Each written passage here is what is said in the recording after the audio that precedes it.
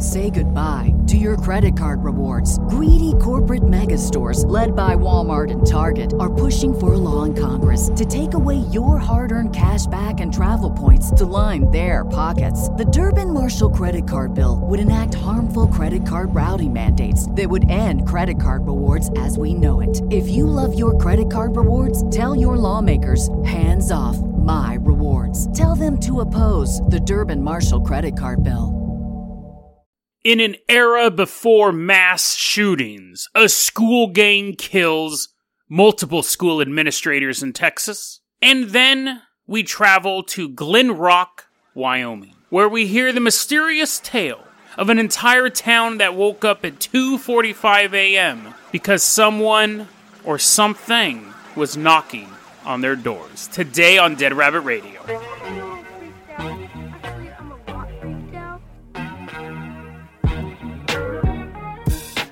Hey everyone, welcome back to another episode of Dead Rabbit Radio. I'm your host, Jason Carpenter. I'm having a great day. I hope you guys are having a great day too. However, I have some bad news. And the interesting thing about bad news is you never really appreciated life before the bad news.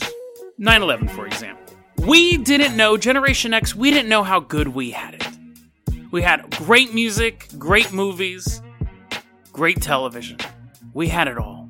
And then we were attacked. Terrorists took down the Twin Towers, 3,000 casualties. And we look back and we can see a clear line, demarcation I believe is another word I can use. Could be using it incorrectly. So anyways, there's a line there. Pre 9/11, post 9/11. We just had another event like that. We will always remember the times before this. The Halloween on 2019, October 31st, 2019, will forever be known as the last holiday before Baby Yoda. Prepare for the next 10,000 Halloweens. The rest of our lives, at least. Baby Yodas. Every baby is going to be dressed up. I am so thankful that we got to experience just one last Halloween. One last Halloween before The Mandalorian came out. It's Baby Yodas all the way down. It's going to be so many dads, maybe some moms dressed up as the Mandalorian, or he'll be the Mandalorian and the mom will dress up as Cara, the drop trooper. Baby Yodas. So many Baby Yodas. And we will, as an entire species, remember the good old days. When people dress their babies up as corn on the cob, or bunnies, or princesses, it's nothing but Baby Yodas. And I know what you're thinking, Jason, you're doing a bit, and it's barely funny. This is no bit. This is serious, guys. This is DEFCON Yoda Green. I think we should just cancel Halloween at this point, before it gets too out of hand. Let's go ahead and move on with our first topic here. Finally, we're moving on to our first topic. We are headed to Texas. Houston, Texas, to be specific. The year is 1983. So put on your cowboy hats. We're walking around Texas. Got a cowboy hats and a big old cowboy boots. And we're going to high school. So we're also now de-aged. We're teenagers. So we walk into high school. We're walking around. And I'm going to try out for the football team. I don't know. You go to the science lab or drama club or whatever. I'm at the football. I've ditched you. You're like, hey, dude, I want to listen to your podcast. I'm all running. Yay. I'm young again. I'm doing cartwheels. I can never do a cartwheel.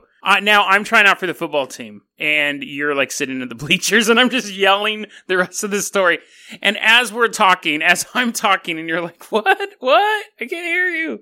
Over the sounds of testosterone. All of a sudden, an announcement comes over the loudspeakers. This is your principal speaking. Everyone hide somewhere. Go, run. We're like, hurry up, go. They're coming. And then we hear like the microphone is what it's called, go out. We're like, we're running across the football field. Nowadays, we would assume, like a school shooting is happening, right? But back then, 1983, that really wasn't a thing. I mean, it was when that dude climbed up wasn't that in Texas too? The guy with the rifle who was shooting kids at, this episode's well researched. What was that guy? He's real famous. Not Lee Harvey Oswald. He was the guy, I know a bunch of you guys are yelling right now. He was the guy who climbed the clock tower and shot a bunch of dudes. Anyways, that's not the point. So As I'm standing in the football field trying to remember this guy's name, everyone else has run off in a panic. And you're like, Jason, doesn't matter. Just run. I'm like, what is that guy's name? Maybe I should look it up. The point of this segment is not to do with that guy. The point of the segment is this. In 1983, around January 1983, the schools of Houston, Texas were plagued by a street gang that was killing school administrators. Principals were getting killed left and right. This gang may kill you, but you could avoid them. If you wore blue, you were spared. Or, if you wore blue, you got killed. So now you don't know what to do, right? Depending on the school, you gotta wear blue to be protected. Or, if you wear blue, you're a target. Sky blue, to be exact. You just can't wear, like, a other blue. Sky blue. You would know this gang, though. See, they had their colors. They'd wear black jackets. Wait, no. Depending on the school, sometimes they would wear sky blue clothing. Wait, no. This other school, they actually didn't wear any clothes, or didn't wear any shirt, I guess. They wore pants, but their body was painted sky blue, which would honestly be the worst gang ever. One of the advantages of being in a gang, well, modern gangs especially, is you have colors that you can fly very, very quickly and discreetly in the right areas. So this gang, though, they're just painted blue. So if a cops are driving on the street and they're like, be on the lookout for this gang, and they see a bunch of blue people, blue man groups standing on the corner, they're like, there they are. They're leaving blue hand paint everywhere when they're running. They're like, ah. So, who are these guys? Even though each school had a different description, a different way how to avoid getting killed by these guys, some people said that they showed up at your house. Some people said that they beat you up in the bathroom, killed you in the bathroom. Everyone agreed on the name of this gang. They were called the Smurfs. These guys were the Smurfs. It was a street gang that actually existed in Houston, Texas. And they pretty much, there was about 50 members, 50 people got arrested for petty larceny, stuff like that. But the legend grew that the Smurfs, rumors were going around, they were killing principals. It's not true. Principals who were rumored to have been killed over the weekend had to get on the loudspeaker at their school and be like, attention, class, I'm not dead. I was not murdered by Smurfs. Please calm down. Parents were keeping their kids out of school. They thought they were going to be attacked by Smurfs. I always think it's interesting when this is like an urban legend. We hear all sorts of stories about hitchhiking ghosts and stuff like that. You know what I mean? Like urban, but this is like a urban legend from the streets. And I don't mean that from like a black thing. I mean that like, how many urban legends do you hear that start off in densely packed cities? Usually they're in between the cities, or they're remote stories, or they're in the suburbs. Every so often you'll come across a urban legend that is city-based. We covered one with the bus in Detroit or Michigan or wherever that was that would take away your soul. We had the Decepticon urban legend, and now this one. And I really like the fantasy kind of urban stories that actually take place in an urban environment. So I thought that was interesting. And this is a lead-in because tomorrow we're going to talk about demonic Smurfs. These ones were people who just took on the Smurf name. Apparently huge fans of Peyo. Tomorrow we're going to talk about supposedly real life stories about Smurfs themselves, 3 apples high, appearing in our world and attacking children. But first, I got another story for you. So we're leaving behind Texas, hop in the Jason Jalopy. You know what? I'm going to let you drive this time too. So I'm going to kick back in the back with my cowboy hat. I got a little piece of wheat in my mouth, saying goodbye to all my high school friends. See you guys later. I'll come back for the homecoming game. And they're like, you don't. You're 43 years old. That's weird. I'm like, I'll see you guys later. We get to Wyoming. It's 2:45 a.m. We're in the town of Glen Rock.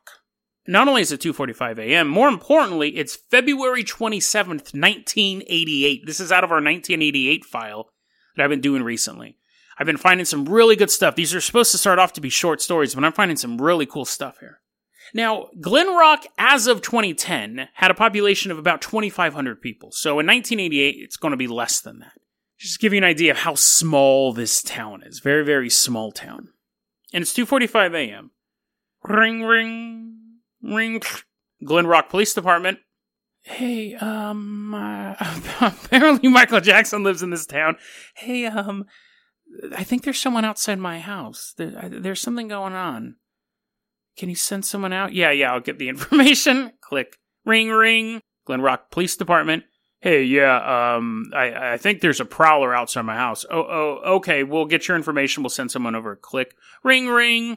Glen Rock. Yeah, you gotta get out here. There's someone outside my house. That goes on. Did you like that theater of the mind? Did you feel like you were in that police station? 50 calls within 15 minutes. Someone is outside. Someone's in my backyard. I'm in my car, and I think someone's outside my car.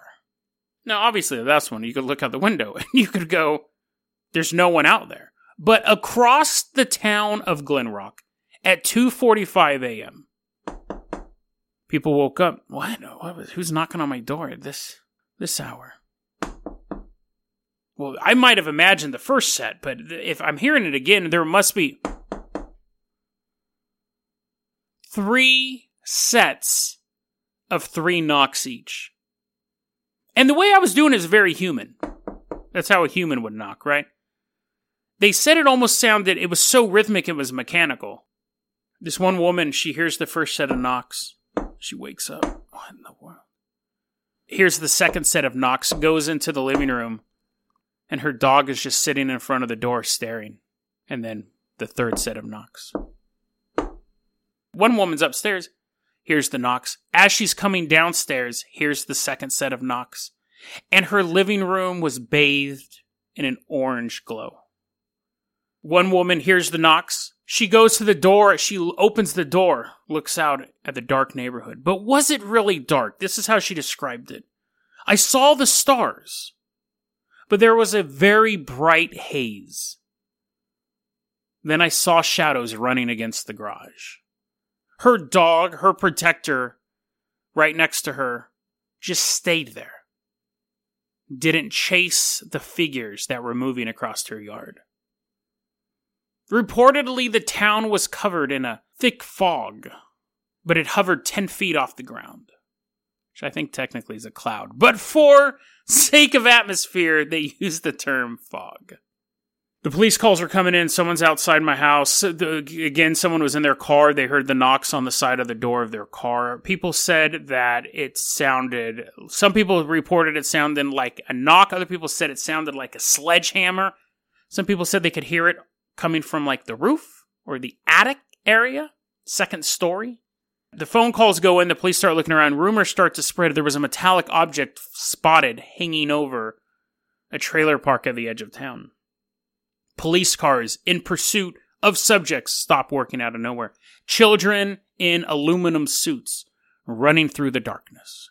Now, those last 3 weren't reported really anywhere else but one article. And there's not... What's interesting is that they say that this was reported in a newspaper called the Glen Rock Independent. But when I looked around, when I was looking this information up, because I had the 1988 file, which is just, if you're not a regular listener of the show, I have a series of stories that all take place in 1988. They're small little paragraphs, and sometimes they're interesting enough that I extrapolate out from them. I had that to go off of. When I was looking for when I was typing in Glen Rock, Wyoming knockings and stuff like that, there's quite a few websites, but they all seem to kind of go back to each other, and none of them I could find was actually showing the exact article. Now, we've done stories where we find articles from 1898, boat crashes and old ghosts and stuff like that, old newspapers. 1988 is not long ago. I was 12 in 1988. That was 30 years ago. I could probably find a physical newspaper from 1988. Go to a library or something like that. So that's not, maybe not physical. It'd be on microfiche. The point is that it's not super long ago. That makes me a little suspicious. Now, this story got popularized by Whitley Strieber. He's the guy who wrote Communion, which really popularized the idea of the gray aliens, of getting abducted and all that stuff. I've never read Whitley Strieber. It's funny, I know of him. He's very famous in the UFO community. But I've never read it. I've never been a huge fan of the stories of gray aliens or alien abductions where they take you aboard and either give you some hippie nature lesson or they put, they examine you. That stuff's never been intriguing to me. So that's why I really don't cover a lot of that stuff on my show, and that's why I want to sit down and read this guy's books. Whatever, I get it. Aliens abduct you, and if it happened to me, it'd be the most important event in my life. But it hasn't. I don't find it particularly fascinating. unless there's some other crazy element. We have some crazy stories coming up. But anyways, the point is that I've never read this dude's books. But he wrote a book about his experience. So this is where it gets a little trippy. Now, again, let's assume this is true, because it's also possible that this was completely reverse engineered. It never existed.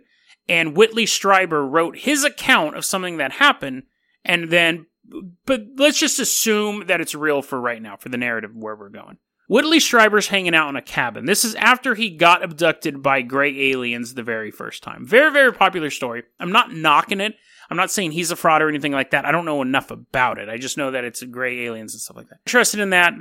Knock yourself out reading his books. I don't know anything about him to debunk him. But he writes Communion, and he ties a lot of the alien stories into folklore, which I've actually been reading about that as well. Valley, he writes, his idea is that all fairies and gnomes and stuff like that are the same as aliens. Aliens are some sort of interdimensional thing that uses our myths or uses what we currently believe in to communicate with us. So back in the old times, people believed in magic, so they would communicate with us and kidnap us, abduct us as fairies and gnomes. As technology started to get more advanced, it became dirigibles, mystery airships. We talked about that recently. And then as we started dropping nukes and building jet fighters, now they're appearing in these metallic discs and stuff like that. He believes aliens are interdimensional. We'll do a whole story on him, I think, because that's fascinating. But point is this.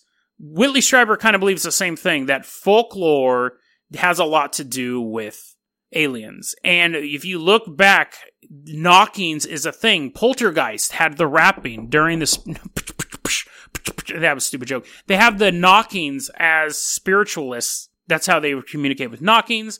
There's old occult ceremonies that you open and close portals through knocking as well. So Whitley Strieber believes that the knocking, specifically the 3 sets of 9 knocks, had some cultural or folklore significance. What happened to him was in August 27th, 1986, I believe. August 27th, 1986. He'd already been abducted by aliens. He's still trying to figure that stuff out. He's at a remote cabin. It's the last place I would go if I've already been abducted by aliens. He hears knocking. 3 sets of 3 knocks each on his second story near the roof. Wakes him up, totally freaks him out. His cat apparently runs and hides and doesn't come out of its hiding spot for the next day. He hears this knocking. He attributes it to some sort of opening ceremony, folklore, relation thing. Because nothing dramatic happens at night. He just hears the 3 sets of 3 knocks. He publishes that in a book. Transformations, I believe. And that book comes out a month after this incident in Glen Rock. So it's not like these stories were influenced by his books, and his books were huge bestsellers. He actually wrote horror books before this. So he was already an established author. He writes Communion, which is supposedly a true story. It's a bestseller. He's writing these books, so it's possible if the book came out before that it was totally just inspired by this creepy story. He's saying not only is that not the case, my book was published after Glen Rock happened. It was written before, but it was published a month later. His event happened on August 27th, 1986. This event that we're talking about now happened on February 27th, 1988. Exactly 18 months apart. Now, when I counted it, it was 19 months, but whatever. I think if you go day to day, it may be 18 months. And 18 months is 3 sets of 6. 6 is 3, so 3, 3, 3. So, other people have kind of glommed onto this story. That a portal... Here's a couple different scenarios. 1.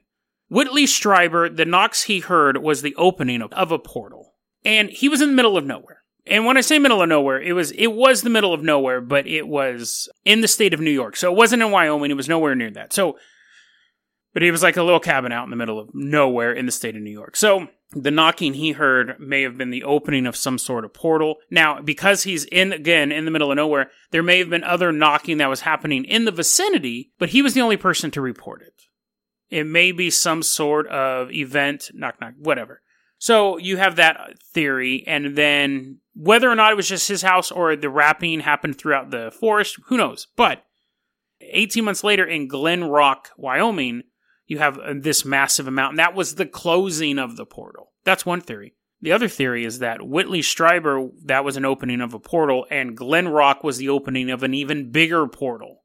There's been theories that us dropping nukes and experimenting with nuclear technology is what attracted UFOs to the world. I've also heard theories that it could have been Aleister Crowley. It could have been the creation of magic. And it's funny because when we look at the early rocket program, you had that dude, Jack Parsons. Jack Parsons was a rocket specialist and an occultist. He used to run with L. Ron Hubbard. They had this thing where they were trying to get, did I cover this on an earlier episode? He was trying to, they were trying to get this chick to be pregnant with the Antichrist or something like that, banging this chick.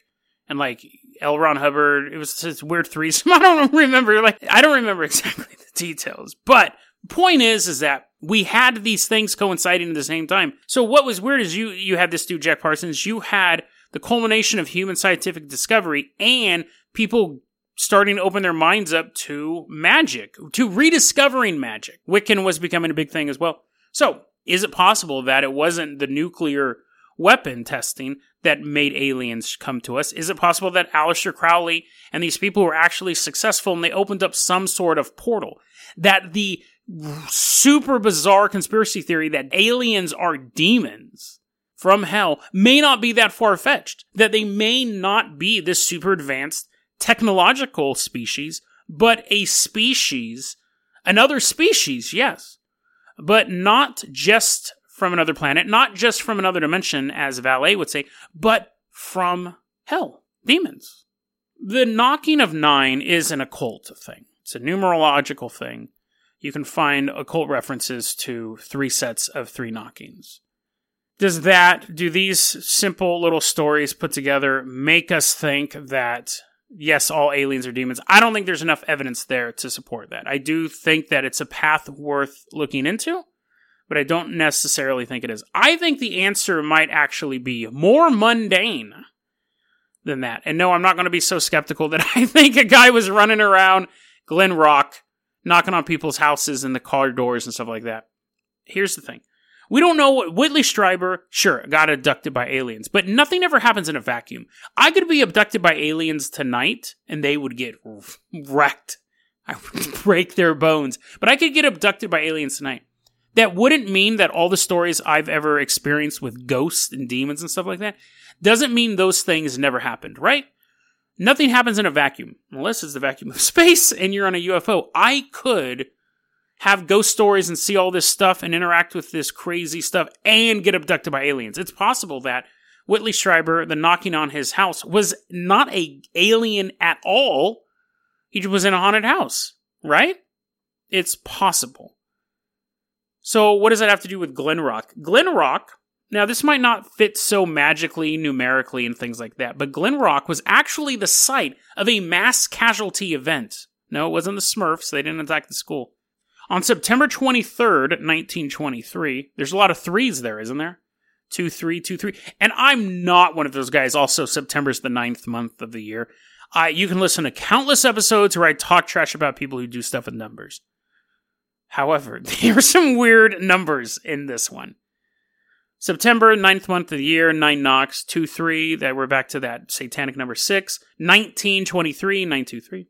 Train is driving through Glen Rock. Now, there was a massive rainstorm for the previous 3 days, and it wiped away one of the bridges over Coal Creek. Now, this train has a bunch of passengers on it. Choo-choo! Going through.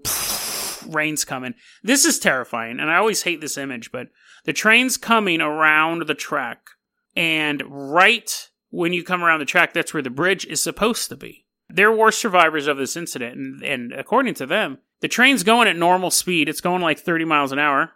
And it comes around the track, and that brake is pulled a couple feet before it goes off the rails. Imagine going off a cliff and then hitting the brakes. And again, you could be 10 feet from going off the cliffs and hit the brake. It's not going to do any good. But you still have that natural instinct. The conductor pulled that brake as the train is going into the air. Crashes into the river. It actually digs into the soft silt and the dirt. The water, it's still flooded down there. It had 5 train cars. The first car goes in, just completely destroyed on impact. The next 3 cars pile on top of each other, completely destroying the third car. It's sandwiched in between the second and the fourth car. Fifth car is kind of off somewhere. They have to start rescuing people. A rescue train shows up. I didn't even know there was such a thing. It has a big siren on it. But it's not any louder than the train itself, so it doesn't really work. Rescue train shows up. They have to throw a rope over this raging river, and people are having to climb. Just passengers on a train. This isn't Sylvester Stallone's Cliffhanger. They're not going to the Alps. These are just normal people, and they're having to do hand over hand over this raging river to get... One guy was carrying a baby. It was nuts. But anyways, 66 passengers are on this train. 30 dead. Now again, not a huge fan of numerology because you can bend them into anything, but there's a lot of 3. So what does this have to do with anything, Jason? Well... What if this was just ghosts? Instead of aliens, instead of it matching up 18 months from Whitley Strieber's thing, what if Whitley Strieber's thing wasn't some sort of portal? What he experienced was ghostly activity. And what these people in Glen Rock experienced was ghostly activity. There's no proof that there was some sort of metallic object over the trailer park, the car shutting down. We don't know any of that stuff. Aliens, when we look at stories of aliens, has there ever been a time where they've done anything like this before either? That's something else we should look at. Basically harass an entire neighborhood. But there are times where ghosts have done this. Maybe not an entire neighborhood, but there are definitely times where ghosts have done knocking. That's very more... If you said you heard an unusual knocking in your house, would you... If you had never been abducted by an alien or never seen a ghost, but every night or once a week or whatever, you hear 9 knocks, would you, based on your mythology, would you base that on ghosts or base that on aliens? If Whitley Strieber had never been abducted by an alien, he would have assumed that was a ghost in his attic. And Whitley Strieber's the one who really talks about this story in Glen Rock. So it has an alien haze to it. But it's possible that it's just ghosts, assuming that story's true at all. It's possible that it's not aliens, but something more mundane in the sense that it's lost spirits from this train crash. It's some sort of passing of spirits. That's why there's so many of them, because so many people passed. It's funny to say that ghosts make more sense than aliens, but I think in this case it does. Obviously, if you see like a metal disc flying through the sky and a bunch of aliens jump out of it with power rifles, you're not going to go, I wonder where I wonder if anyone's died here. Is there an Indian burial ground? That would make you think they were aliens. But again, that's the mundane answer, ghosts. Whitley Strieber and others have the answer of aliens.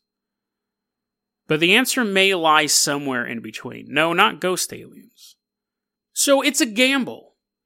When you wake up later and you hear that first set of knocks, it's a gamble whether or not you open that door. If it's a ghost, what's the worst it's going to do? Knock your pots and pans around, make you lose a couple pennies, hide under your bed. If it's an alien, you may get abducted. You may get put back in your bed after a good night's sleep and a head full of false memories. But you don't know until you open that door. Because it could be a ghost that wants vengeance, that doesn't want to stay invisible and hide, but wants a new body to commit evil acts. Or it could be an alien that has no intention of returning you to your bed, or even to Earth, but turning you into some sort of experiment. No one will ever know what happened to you, but you won't know until you open that door. DeadRabbitRadio@gmail.com is going to be our email address. You can also hit us up at Facebook.com/DeadRabbitRadio. Twitter is @DeadRabbitRadio. Dead Rabbit Radio is the daily paranormal conspiracy and true crime podcast. You don't have to listen to it every day, but I'm glad you listened to it today. Have a great one, guys.